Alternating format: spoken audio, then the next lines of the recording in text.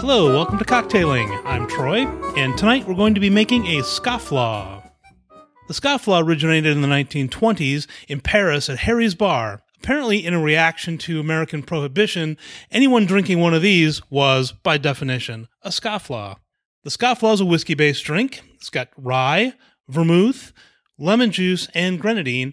I've also seen some references to using lime juice in this. We're going to use lemon juice today, as that seems to be most common. And the recipe I'm going to be using today is based on the one found in the Death & Company book, and I'll link to that in the show description. So let's get to it. First up, 1 1/2 ounces of rye whiskey, and I'm using Rittenhouse as I normally do. This is a shaken cocktail, so that goes into the shaker.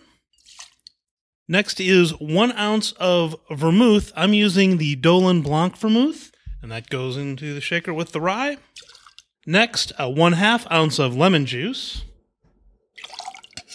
And finally, 1/2 ounce of grenadine. You may still have some around if you actually made the Tequila Sunrise from the Tequila series a while back. All that's in the shaker, and I'm going to add some ice to the shaker. And give that a good shake.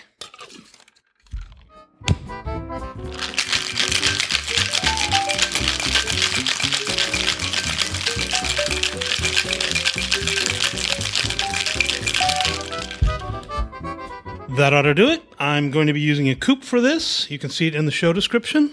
Pour that in. It has this nice sort of reddish tinge. Very nice looking cocktail. There's no garnish on this one, so you can just serve it as is. Let's give it a taste. And that is a scofflaw. That'll do it for cocktailing this week. Next week, we're going to make an aviation. So join me next week.